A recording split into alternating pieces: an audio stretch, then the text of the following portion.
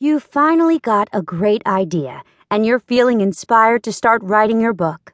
You sit down at your computer, open up a blank document, and just start typing away as fast as you can. Right? Think again. While many prospective authors imagine it is plausible to just do that, there is actually one very important step you should take if you want to be successful in writing romance. That step is preparation. Preparation is an important part of accomplishing anything, not just writing.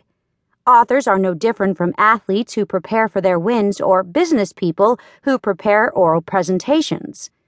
Authors prepare themselves to write their next bestseller.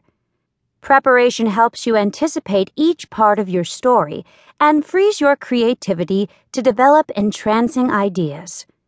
Proper preparation will reduce any anxiety you have about your writing venture. As an author, I believe that preparation is the most vital part of writing a book.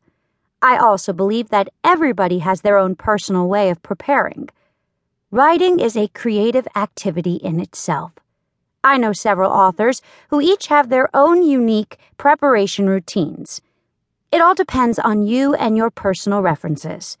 In this chapter, I will discuss some of the best ways to prepare yourself for the task of writing, but it's up to you to pick out what suits you best. So, exactly how does one prepare to write a great romance novel? How to identify a romance. A successful romance writer must know the difference between an actual romance novel and a novel that happens to contain a love story. Get this distinction clear in your mind before you engage your writing gears. It can be difficult to discern between the two because both revolve around characters who fall in love. The key difference is that in a romance, the love story is essential. Think of it this way. If you removed the element of romantic relationship from your story, what would be left?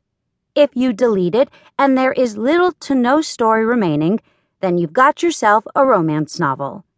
If you delete the romantic element and your story still is intact, you may be writing in an entirely different genre. For example, let's say you're writing a story about a man whose mental condition deteriorates due to traumatic events that include a breakup with his girlfriend. If you omit the breakup between the man and his girlfriend, you've still got a story, one that centers on the regression of the man's mental state.